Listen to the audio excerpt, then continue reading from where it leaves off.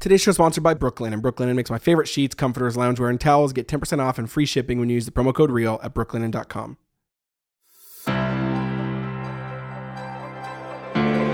Hey guys, welcome to the Real Life Podcast, where we talk about exactly that every single week, real life, which means some episodes might be about a fight we just had, some episodes might be about potty training since we have 2 toddlers, and some might be about eschatological realism because I love thinking and talking about deep theological things, and maybe we'll talk about all 3 of those in one episode.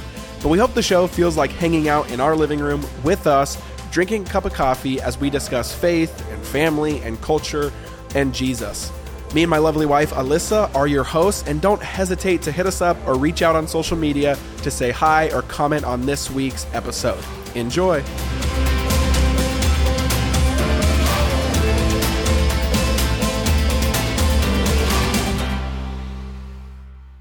Chapter 7, A Day of Resistance.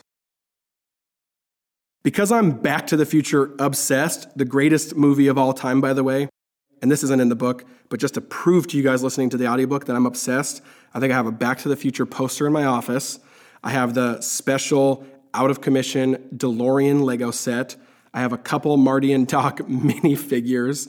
I have a couple of Marty and Doc like collectible dolls and a bunch more. My goal in life is to get a DeLorean, check back in maybe a decade or 2. But because of this, I'm constantly thinking of times and dates in history where I'd use the DeLorean to go back to. Famous moments, riveting moments, interesting moments. One of those times and places I'd love to go to would be the little town of Świdnik, Poland on February 5th, 1982. If I'd hopped out of the DeLorean on the main street that day, I'd see people grocery shopping, picking up mail, running errands, and greeting each other. In other words, everything would be completely normal except for one detail. Everyone would be carrying around their TV. One guy would be pushing a wheelbarrow with his TV in it. A mom over here would be walking with a stroller with the TV where the baby normally goes. Others just carrying their TVs with both arms as they do their errands, plopping them down at the counters whenever they stop into a store and take a break. This was an enormous and collective act of resistance, a deeply subversive act akin to Daniel and his friends when they said they would not bow in the Old Testament. Now why?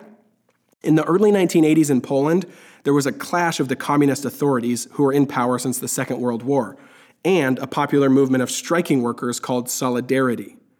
Then, on December 13th, 1981, the authorities attempted to crack down as hard as possible by putting tanks on the streets and stopping Solidarity for good. Hundreds were arrested and dozens were killed. But this only invigorated the movement. Then the strikers began to boycott the TV news, which was at that point essentially fiction and propaganda only. But a boycott of the news itself didn't hold enough power to embarrass the government or make them relent. So everyone decided to actually go on an evening walk exactly at the same time the news was on and with their TVs in tow. And guess what? It worked. It was a quiet and yet very public way to say this whole system is a sham and none of us want any part of it. It was an enormous picture of an entire community publicly embarrassing the government's propaganda news and simply stating with their walk and their TVs and their shopping carts, none of us care for this or want this, and we refuse to watch. As one supporter of the movement later said, if resistance is done by underground activists, it's not you or me, but if you see your neighbor taking their TV for a walk, it makes you feel part of something. An aim of dictatorship is to make you feel isolated. Świdnik broke the isolation and built confidence. It went from being a private and individual act to a public communal act, which opened the floodgates and enabled others to say, I'm not alone in resisting this government. We are strong together. At its core, it was an everyday, ordinary act of resistance, and it turned Świdnik and Poland upside down. The take your TV for a walk out in public right when the news is airing idea spread throughout the entire country and absolutely infuriated the government. And yet, they felt powerless to retaliate since going for a walk was not a crime. That's why, when I first heard this story, it immediately shot to the top of my bucket list for the DeLorean time travel moment. But second, I couldn't help but think about the similarities this has to Sabbath. See, Sabbath is an ordinary act of resistance. In our Western culture that constantly bends the knee to the gods of productivity, work-based identity, and speed, Sabbath comes as a fist in the air every week saying, no, we are not what we do, we are not what we have, we are not what we can buy. The way we topple the empire of workaholicness and individualism and burnout speeds is by walking around town every week with our TV of rest under our arms. Put it in our wheelbarrow or your stroller, but keep walking. Because personally, I don't think there is anything more needed right now in our culture and simultaneously incredibly misunderstood by religious and non-religious alike than the Sabbath. We need to learn to cease, to stop. We need to learn to have a day of delight once a week. We need a day to make sure we are still hearing the proper music, dancing into that rhythm, and a day to make sure the notes in our lives still align. Origin story. When we talk about Sabbath, we are often basing our ideas on some weird cultural or religious picture. But let's go back to the source. Sabbath was created in the beginning, just not in the way we think. When we open up the first page of Scripture, we are immediately struck with a deeply beautiful and poetic narrative about origins, which are important. By the way, just ask Marvel Comics. We need them to properly anchor our understanding and the future. Now, some quick backstory. We often miss all the little breadcrumbs that set up Genesis as an alternative origin story to the rest of the stories in the ancient Near East. The writer of Genesis was clearly playing off of other themes and ideas at the time, saying a few deeply subversive things. See, in other literature of the day, there was the idea that there was actually many gods, and these gods reigned over various things like the rain, the food supply, birth, and so forth. There wasn't really a concept of one God over all. So other creation texts usually centered on a specific place or temple for that god to reside in. And when each god's dwelling place was built, two things would always happen. One, an icon or an image would be placed in the middle of the temple as a visible representation of this god. Two, the god would be invited to then take up residence in that temple. Very much like an inaugural celebration, where it's a grand opening party and you stop the normal work rhythm to celebrate.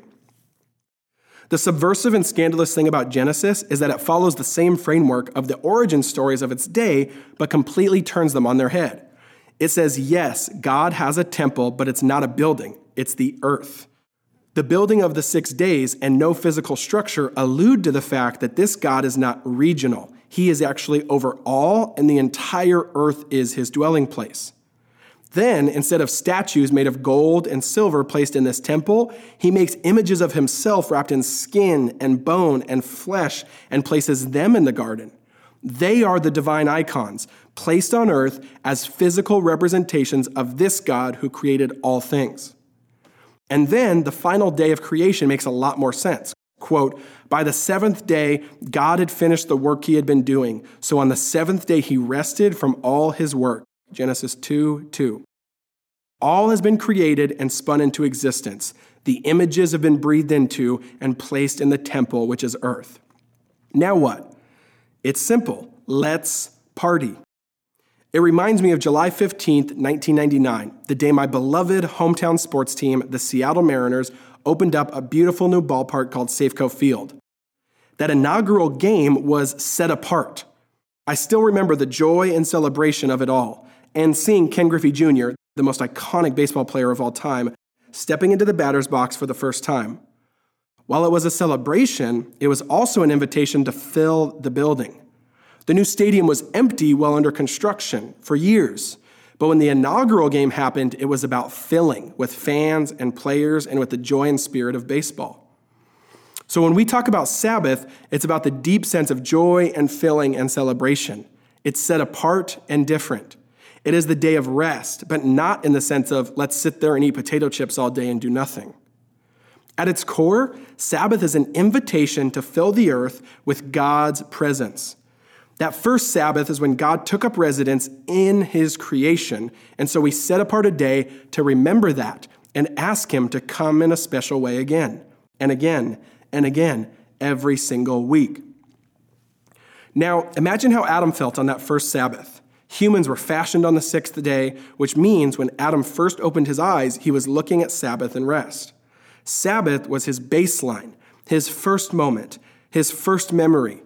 God's rest and celebration and filling of the earth is Adam's very first moment. And only then he could go work properly and live into the vocation God had given him. God's perspective was to work and then rest. But Adam's perspective was to know rest and then work. Too many of us are trying to be like God when we are Adam instead. Only when we truly know rest first and celebration can we know how to work and enjoy it properly. We work from rest, not to get rest. When I think of Adam and that first day of Sabbath, the word delight comes to mind. Sabbath is a day of delight, and it always has been from the echo of the very first moment.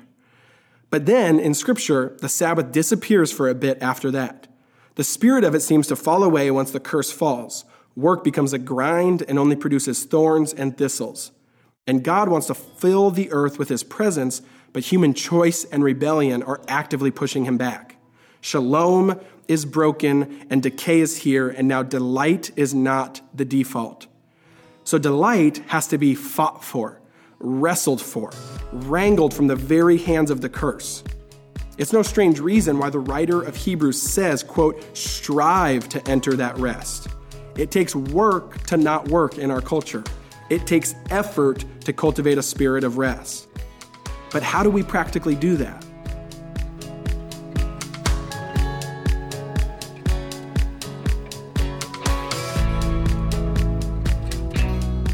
What's up, guys? I want to take a quick break, tell you about one of this week's sponsors, and that is Brooklinen, a long-standing sponsor on the Real Life Podcast. We love them. They are awesome. And here's why. Because basically, they make luxury, incredible, awesome sheets, beddings, towels without all the luxury markup. And that's why we love them. They even like to say they're the internet's favorite sheets, and I actually agree because they have over 50,000 5+ star reviews. They were founded in early 2014 by a husband and wife, Vicky and Rich, so it's a really cool story, too. And their mission is to just make you comfortable without all the crazy luxury markup. And that's why they're really awesome. So they want to hook you guys up. If you like softness, comfort, essentials, Brooklinen has it all. So you can get 10% off and free shipping anytime when you shop at brooklinen.com and use the promo code REAL. And they're so confident in their product, by the way, their sheets, their comforters, their towels, they come with a lifetime warranty, which is kind of crazy. And you can get 10% off and free shipping when you go to brooklinen.com. Again, that's BROOKLINEN.com and use the promo code REAL.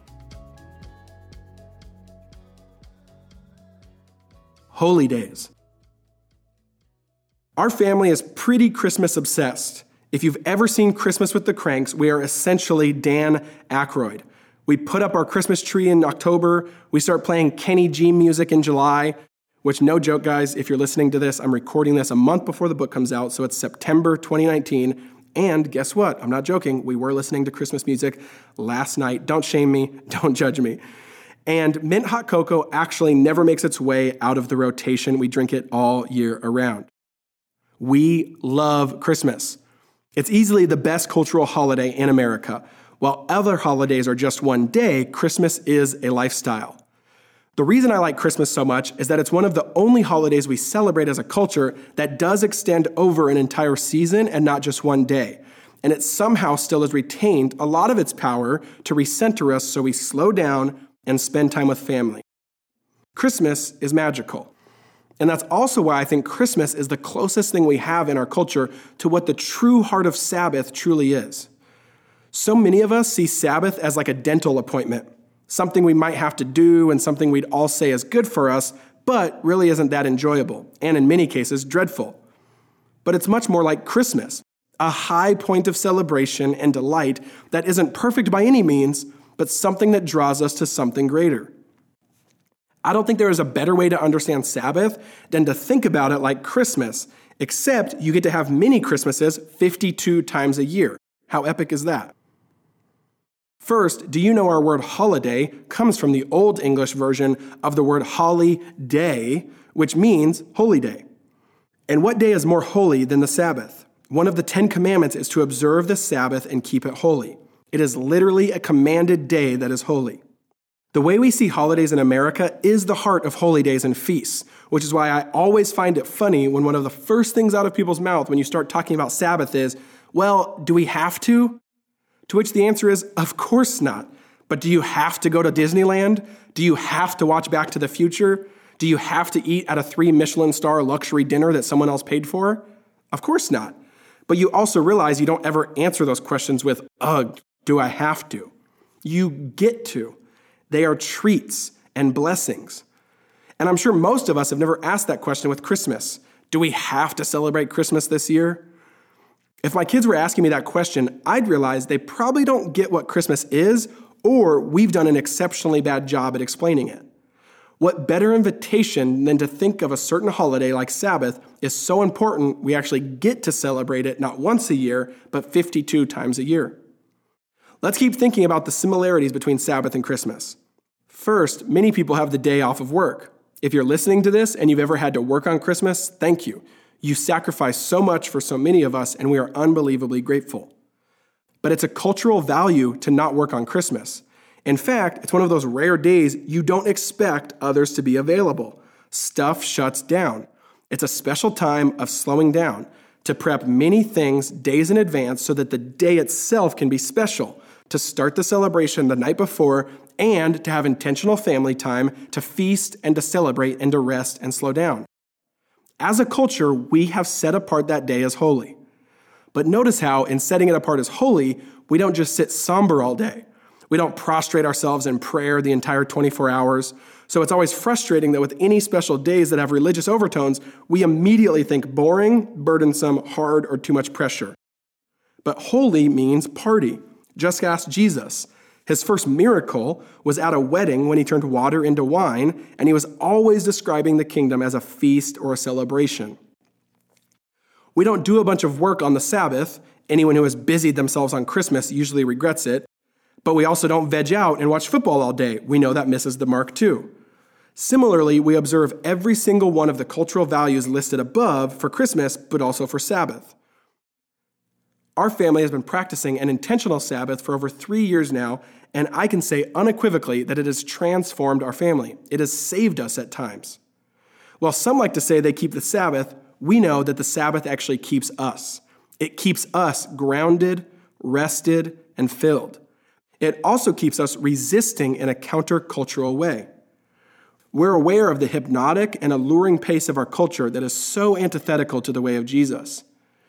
The Sabbath is included in the 10 Commandments, which are about living within God's good design. It's not some arbitrary command. It's simply a fact of the universe. You don't have to, but then your life may not go as well for you as it was designed. Sabbath and work, rest, rhythm is the ultimate music. You don't have to dance, but if you sit it out, you're saying goodbye to an awful lot of joy and blessing. Standing along the side of the room with your hands folded might feel most comfortable or least vulnerable, but we also know it isn't very memorable. No one leaves a dance thinking, wow, I'm really glad I was afraid to dance all night and just stood against the wall looking at my phone. But here's the tricky part. We've inverted our values so much that we've come to believe it'll go well for us if we don't Sabbath. I see posts on Instagram from some motivational life coach bragging about how little sleep he gets. It's all about the hustle, he says. #never sleep. You can sleep when you die. I like to say, if you don't sleep, you will die. If not physically, then for sure emotionally, relationally, and spiritually. We honor and worship and value workaholics in our culture. Work is everything. It's one of the core places we find our identity. While the philosopher Descartes is famous for saying, I think, therefore I am, I think America's mantra is, I produce, therefore I am. Think about the 10 Commandments. Are they followed in our culture? I mean, somewhat, I guess, implicitly. If I cheat on Alyssa, I'd probably lose everything. If I kill another person, I'd go to prison. But if I don't Sabbath, I'd actually probably have a bigger business, more assets, more money, more accolades, more followers, and more to show for my work. We live in a rigged system that's considered the norm in our culture. You get rewarded, and actually rewarded greatly if you don't Sabbath. But just like the coal mining industry, you can extract a lot from the earth in a way that reaps immeasurable blessing, like when coal brought levels of power and energy never seen before, only to get 100 years later and realize how much it scorched the earth, depleted it of its resources, and left the earth to die. Short-term gain, yet a huge net loss. And thinking work is your identity or some badge of honor is no different. Shaping the Sabbath. Admittedly, Christmas isn't the perfect analogy for everyone. It can hold baggage from childhood, and it can highlight losing someone close to you, or it can be a particularly heavy burden for those who are responsible for the gift buying, the menu planning, and the pressure for it all to be perfect. I've heard more than a few stories from people who wish they could opt out of it all. But even when we hear stories like that, we know the problem isn't with Christmas itself. The problem comes from broken relationships or painful choices. The problem is that somehow we started missing the mark. And the reason we want to opt out is precisely because we haven't actually been living in it at all. The same is true with Sabbath. I've had a few conversations with folks who want to understand the allure of it, but then they immediately tense up as they feel the pressure. Isn't that just another day to plan and prepare for? Well, in some sense, yes. But again, if it constantly feels like that, we can safely say the mark is being missed. Just because it takes extra preparation does not mean it's a burden. It reminds me of our second Christmas with our kids. There were numerous presents under the tree for Kinsley and Cannon from all our friends and family, and we had only made it maybe 2 minutes before Kinsley started to melt down. Isn't this supposed to be one of the more joyful moments of childhood? It was pretty clear she was overwhelmed. So much stuff.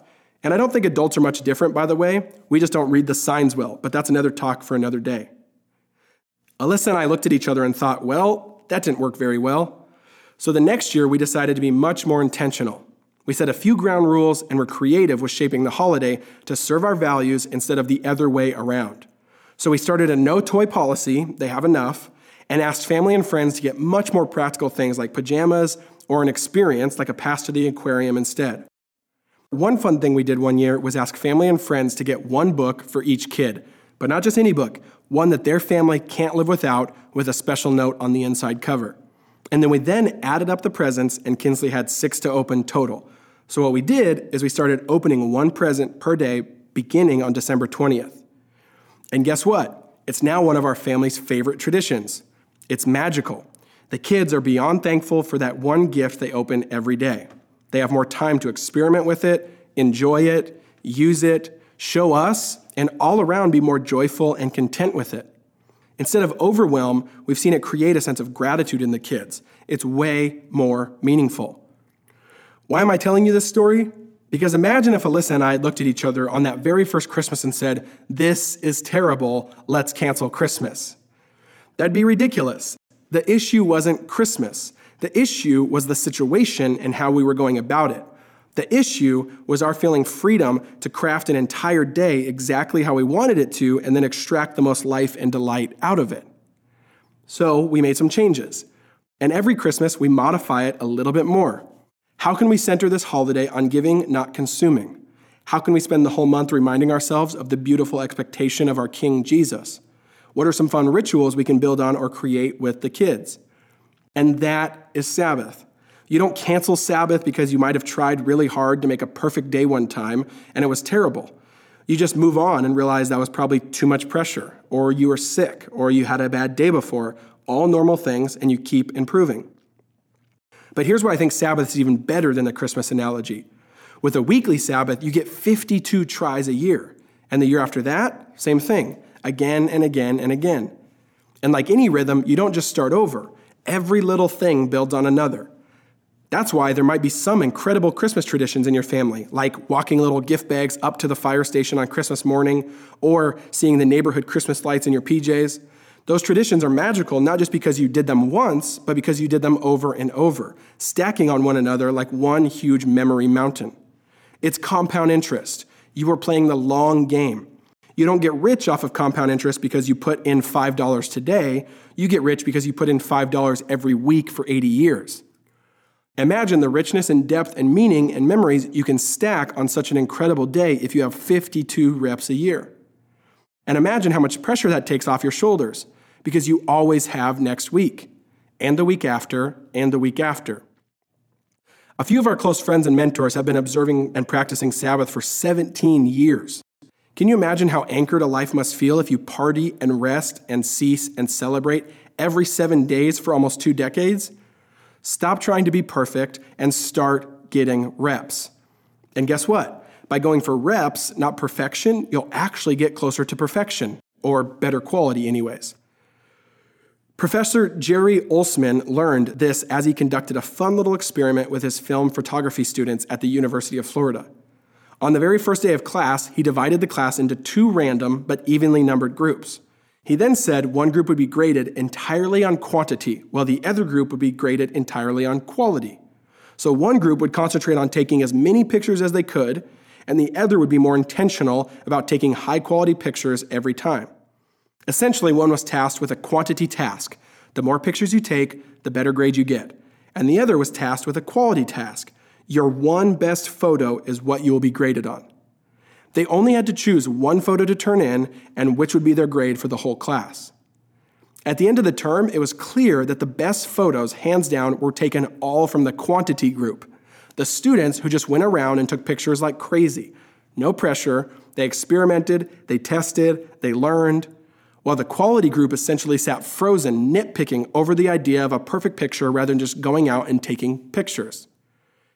Take more photos, do more reps, and not just because human life is more about process than perfection, but because we get closer to perfection rather than just waiting for perfection.